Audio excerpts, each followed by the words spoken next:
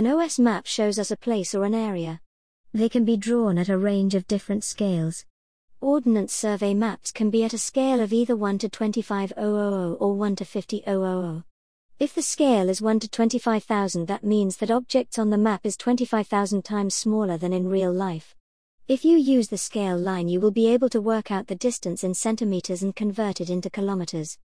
Ordnance Survey have created a wide range of symbols using different colors, shapes, lines and drawings to represent different features. OS maps have a key explaining what each symbol represents. OS maps show height as orange lines, these are called contour lines, or as spot heights, which are numbers to show how high the land is above sea level.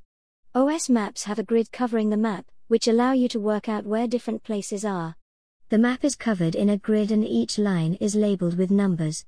The horizontal lines from east to west are called eastings. The vertical lines from north to south are called northings. Each line has numbers along the side so that we can create grid references. We use 4-figure grid references to identify a feature within a single square. To find a 4-figure grid reference, we follow the grid lines down from the bottom left corner to the axis. We use 6-figure grid references to be more specific within a square. To find the 6-figure grid reference, you have to imagine the square is divided into 100 mini-squares. OS maps show the relief of the land using spot heights or contour lines. Contour lines are lines drawn on maps and they join places of the same height, a bit like dot to dot.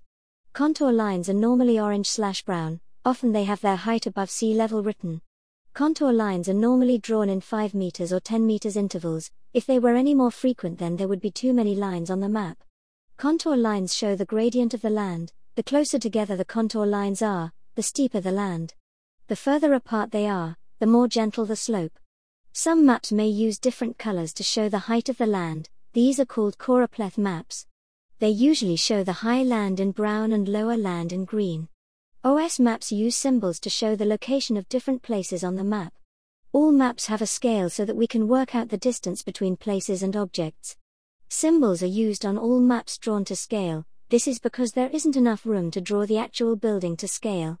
These symbols include lots of simple images or letters. Some of the symbols are abbreviations such as SCH for school and PO for post office.